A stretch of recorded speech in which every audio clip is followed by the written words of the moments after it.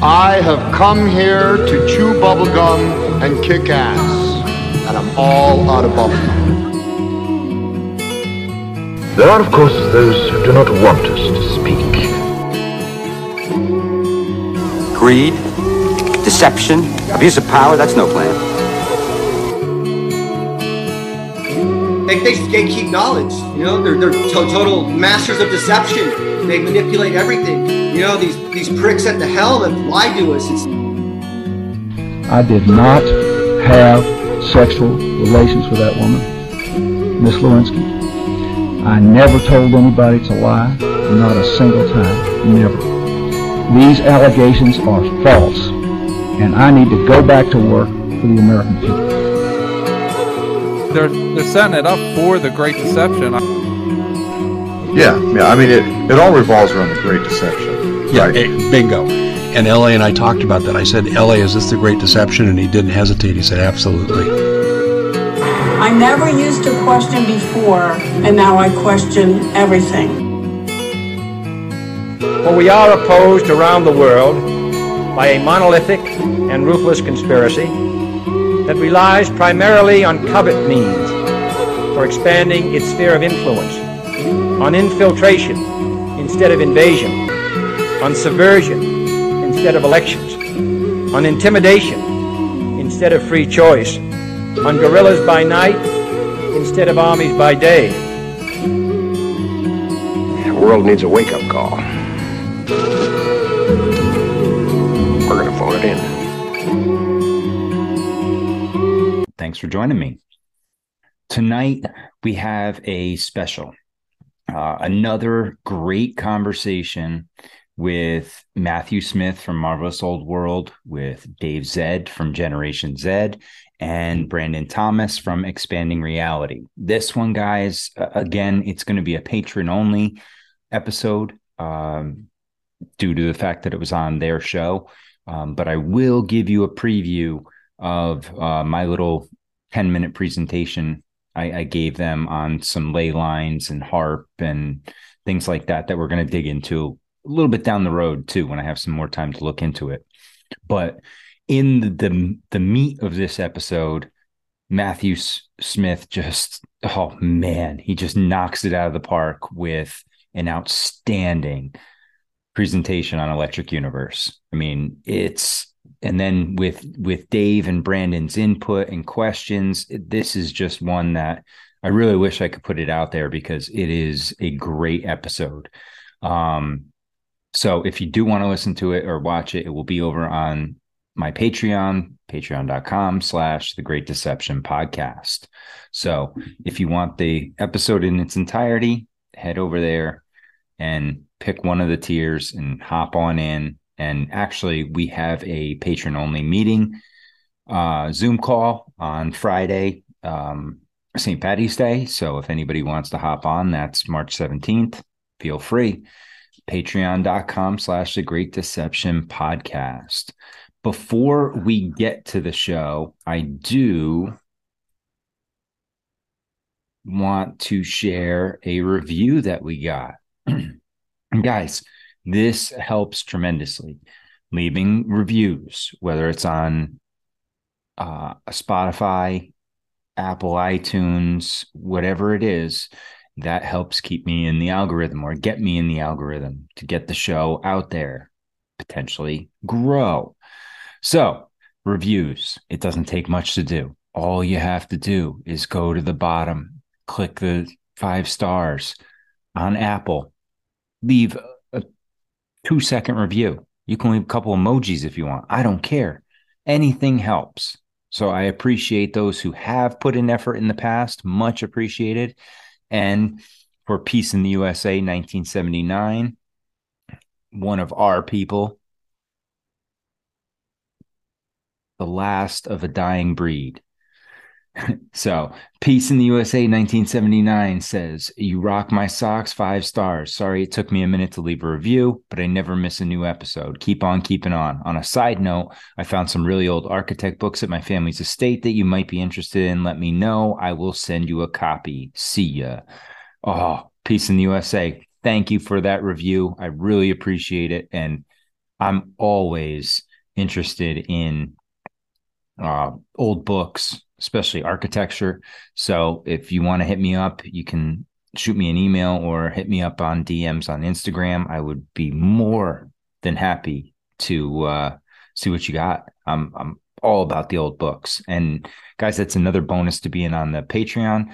I share, I'm going to get in the habit of sharing at least one book a week. I've been sharing 2 to 3 books a week on the World's Fairs from 1853 to 1915 in the USA. So some really cool stuff in those books. And I'm going to start sharing more and more with the patrons. So if you want to be able to see that stuff, you get all the Monday Night Master Debaters, hop on in. So with that said, I don't want to hold up anymore because this is something you're not going to want to miss. Sit back, relax, enjoy this great wild ride we have with Dave Z. And before I leave, go check out their shows. Generation Z is Dave Z's show, and he has a Patreon. I highly recommend it. Brandon Thomas has Expanding Reality, one of my favorite podcasts. It's very uplifting, to say the least. So go check out Brandon's work, and you can see him on expandingreality.com.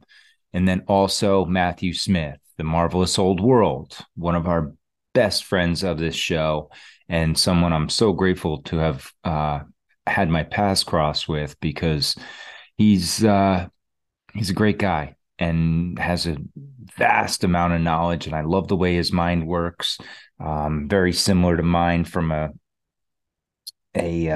visual standpoint. So, and this guy can throw together a presentation. So, enjoy the show. 3, 2. All right. Good morning, good afternoon, or good evening, everyone. I can certainly say that on, at least from the perspective of my audience on my end, particularly the members, the last episode, or the first one with all 4 of us, was an absolute hit. But without further ado, it's my honor, pleasure, and I'm extremely grateful to have with us here today. Of course, we have Brandon, and we have Matt, the architect, and then we also have Matt from the Great Deception podcast. In that order, how's everybody doing? Wonderfully. Amazing. Great. Thanks, Dave. Awesome. So I believe we have Matt from the Great Deception who's starting off first, and then we have I didn't even know this, but very graciously and appreciatively, we also have Matt, the architect, put together something as well. So the floor is yours, guys. All right. Thanks. Yeah, I in doing this ley line research, I came across this interesting thing that I found with HAARP. And when I was looking at it, because this was right around the time with the Turkey earthquakes, so I started looking at, where there's this thing of these HAARP ionospheric heaters that they have that basically are different frequencies they use to bounce off, and they can use it for a variety of ways and tools. Some say it's for weather manipulation. There's others that say these things can generate earthquakes. So there's all sorts of interesting stuff. Now, when I was looking at it, you look at it again, there's no real grid pattern to it, but there's 2 glaring things that I noticed. One, that there is no presence whatsoever in Africa, that somehow Africa has managed to escape this, as well as, for the most part, the Middle East. Yet they seem to take a lot of the hits from this. And what I found is, on this next slide here, this is very interesting, because on the lower right-hand corner, we have a map of the global seismic hazard areas. And you'll notice the areas in red on that map all have a HAARP location within them. Or you can draw a line between 2 HAARP points, and it will go directly through that red area, almost as if there's a correlation between HAARP and the seismic activity that happens. I mean, we look at the west coast of North America, and you look at Alaska, which is a hot spot. There's a HAARP right there. You look at California, there's a location there, and then you go down the South American coast, and there's a location there. And Can then I as just say very quickly, this, holy crap, there's certain things, unfortunately, I can't say at the moment, but this is sparking whole, notice that if you were to, no matter how you connect the dots, they're all in vectors, first and foremost. that's Secondly, yeah, yeah, that's back here, yeah, on the lower right, they all go into these. It's just, yeah. Go ahead, Dave. And I just wanted to say as well, notice that particularly the bottom right image here, where we see the starting point before the vector splits essentially or branches off into two different, we could say, gauges. We find that it seems to come from the, I say this carefully, but the southern part of the United States, it seems like. Yes. Looking like Yeah. Atlanta area, Tennessee, perhaps. Yeah, it looks like more Arkansas, Midwest. It's just west of the Mississippi. It is, So Kansas, maybe. yeah, somewhere like in the a lot Midwest. of nuclear installations, or Yeah, and the other place. Look at where India is. You know, you look at India, and then there's the random HAARP, which would be probably, I think that's like Western Mongolia. That dot here in the middle of almost Russia. But that between that dot and you go down to India, that's a red zone. And then you go from the lower India dot up to what would be the around where is that? Just to east of Spain. And you have that goes right through that alley in Turkey, which is, you know, we know that's a major area for seismic activity, and it has been recently. So I don't, you know, I'm not saying that this is, you know, set in stone, but I'm sorry. What I personally am saying is that it seems like the starting points come from countries that seem to be NATO affiliated, but I'm just going to leave it there. Coincidentally. Yeah, you saw also Antarctica wasn't on that list, that on that map either. Nope. Neither of them. Nope.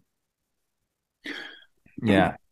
So that's just what I found. I wanted to share that with you all because I know how we talk about HAARP and things like that, and manipulation, and a lot of these tools we see are not beneficial to humanity, unfortunately.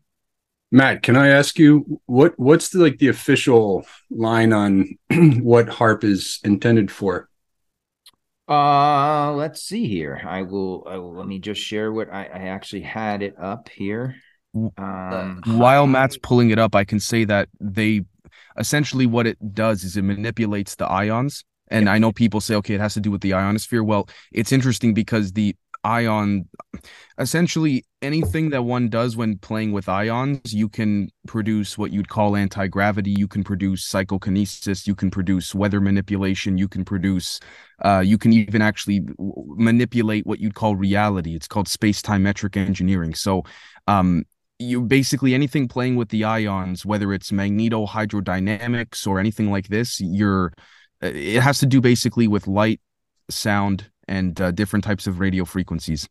You think like a lot of things like HAARP and perhaps CERN, I mean, not to bring it in, but another thing to where there's sort of a mask, like what the public knows, of course, like NASA and anything else, right? Like HAARP allegedly heats up the ionosphere and then they can move storm systems around and things like that. But I mean, now you're talking about like warping reality and perhaps portals and shit like that. That's cool as fuck. It's of my opinion that what HAARP is doing with the ionosphere is a much, much larger, but also more spread out version of what the magnetohydrodynamic propulsion chambers from anti-gravitic craft use. Yeah, and that's what it sounds like, Dave. It's you get into it, and it says here even it alludes to. It gets in the plasma waves arena. You know, it says here that it's powerful radio waves drive ionospheric electrons back and forth in what's called plasma waves. And, if I can just mention as well, it's also been proven in what's called Alphin waves, that you can freeze magnetic flux lines, which are all around us, magnetic fluctuations. You can freeze them once they're in a plasma. And what you can then do from there is create what's called a slingshot effect. This slingshot effect for a craft creates what's called instant inertia. In the weather on a broadened level, potentially could induce what we call earthquakes or other things. Wow. Damn. Wow. This is called so, Alphen. It's so mind-blowing, Dave. ALFVEN, Alphen waves, for anyone looking into it. It's called the Sweet Parker connection that creates the slingshot effect. That's fascinating. I'm sorry, I didn't mean to. I just had to jump in and. No, that's it, and that's basically what I wanted to show you guys. So I just found it very interesting. And Dave, I know you have a lot of knowledge on the ionospheric side, the electrons and everything like that. So I'm like, yeah, Dave will be the one to ask on this, because it's one of those that doesn't. It just 1 + 1 does not equal 2 here. I appreciate that. Also, if we see here the HAARP beam, as you've highlighted so beautifully, Matt, we see here is broad like a flashlight's, not narrow like a laser's. And what's interesting about that is because a flashlight is also like a vector. It begins to expand and propagate from it's exactly. So it creates sort of like a centrifugal kind of force, if we want to call it that. And it's interesting because when we think of it like that, we then have to ask ourselves, does light have anything to do with it as well? And so that's when things start to get interesting. Lightning, all that kind of stuff. Yeah. Like we have to ask ourselves why in a flashlight, and it's we have to ask ourselves why we've seen craft also going towards thunderstorms and lightning storms, because we've seen some alleged images of where they're looking to charge the craft from a lightning strike. Our mutual friend Darcy Weir has made a documentary about UFOs and volcanoes too, and it's something about the electrical discharge going off there, this crazy ionospheric happenings. It's fascinating, man. I wanted to ask Matt, is there an overlay, or have you looked at any correlation between ley lines and the HAARP installations? Not yet. I just pulled this HAARP stuff out probably like a week or two ago, and that's one of the things I want to look at is the different ley. And again, it depends on which ley line map you're going with, right? But that's one thing I want to do. I want to overlay the different ley line maps with these HAARP installations. Yeah. And then I'm just curious if there's anything underground. I'm thinking back to like my grandmother's property, and like there was somebody that had gotten the mineral rights, but they lived next door. So they had access to what was underground from next door. So I'm thinking some, silly loophole thing with these DUMBs, with these deep underground military bases, to where they're like, yeah, we can't do it on African soil, but we perhaps can tunnel underneath, and maybe there's something going on underneath that would also correlate with the. You would have to, because it's like the Casimir effect. You'd have to take 2 plates and you can find the area you want to affect. Yeah, so they could just bore in without asking. Yeah, and if you look at that it was basically boxing in Africa is what they were doing there. And that's what this actually I'll share that last map again, because it kind of showed it here, and this down in this lower quadrant here, you'll see how, it's dead center on Africa. Yeah, and it kind of makes a mini pyramid too, which is interesting around it. From Brazil up there, I guess, to the UK, and then what are we looking at over there? Yep. India, and then, you know what I mean? Yep, right in China. There. Oh, yeah. Make a mini 3D pyramid over it. It's silly, but there you go. It looks like that pyramid that the ley line that we saw before with the St. Michael's. Yeah. Right, where it laid those in with the obelisk in the middle. Yep. And, there's something to that. We talked about that before with the sacred geometrical patterns and things like that there's a flow between those. That's beautiful. I love how you found you chose to separate the wheat from the chaff in that sense, man. Whatever you got going on in terms of how you discern certain things, incredible. In my opinion, at least, that's incredible.